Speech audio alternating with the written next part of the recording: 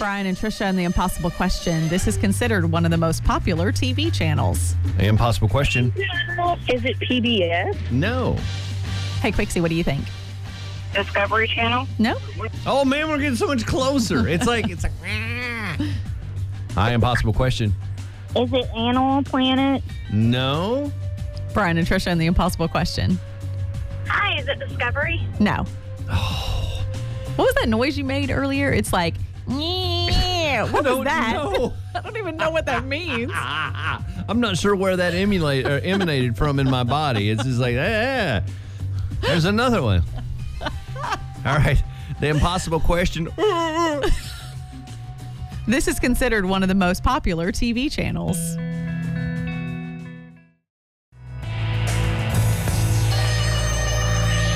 Brian and Trisha and the Impossible Question. This is considered one of the most popular TV channels, and I cannot get over you and the whatever that was. I don't even know where that came from. Nor do I. Hey,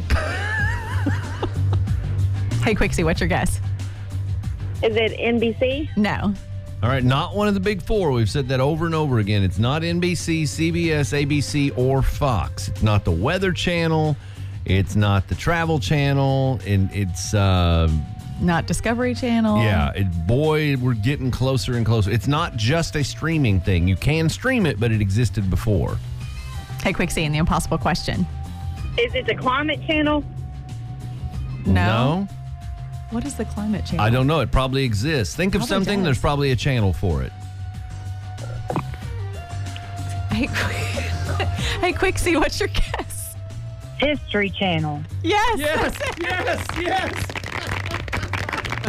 All right. I've been trying to get through with History Channel for like 25 minutes. Well, Well, good for your persistence. You know, you've got history with this question. Yes, no doubt. Now, are you a History Channel watcher, or is anyone in your home? Not really. And I really do love history. I just don't take the time to watch it. Well, I get it. That's a channel that when I was a kid, or at least a younger person, my dad would watch and be like, "Oh, please, can we watch something else?" Oh, Right. And now Right. I'm like, they're talking about mummies. Let's There's put some this interesting stuff on there. on. I will There say, really is. I will say, it's a weird thing with me. If somebody has a British accent, it makes me kind of sleepy. And if I'm kind of like restless and can't sleep, I'll put on the History Channel. I'm like, please be a British guy. And if it's a British guy talking about World War II, I'm gone in like 2 minutes. And the Luftwaffe bombed London mercilessly. My goodness. That's so funny. Who is this? This is Tiffany Where are you calling from, Tiffany? here in E-Town. All right. Well, congratulations. You got an extra value meal at an E-Town area McDonald's, a free item from Zaxby's, and a free lunch and drink from Colton Steakhouse and Grill in Radcliffe. Thank you so much. All right, so the good answer, good question. Good job, Trisha, for picking that Thanks. one. Well, I mean, I wasn't the one that made the survey. Somebody else made the survey. So the History Network is top. Then National Geographic, and then Discovery Channel, Animal Planet, Paramount Plus. Yeah. Which, that's a Netflix is listed in here but see, as a this is- network. yeah. But the top one was the History Channel. And this is based on last quarter.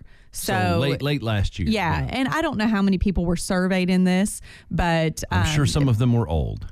possibly. It was all adults. So there was no specific age range, for it. So anyway. Yeah, the only reason Keegan would ever watch the History Channel is if it was about the Mexican cartel or something. He is really, really hooked right now on stuff about the drug cartels. Yeah. In the 70s and 80s. He has watched everyone. He's watching Griselda now on Netflix, but I don't know what it is. And all this stuff about the Dixie Mafia, he just is fascinated with it. But I guess that goes back to this guy has watched Breaking Bad, the entire series, like 6 times. So I don't know. It's interesting to him. It is, very much.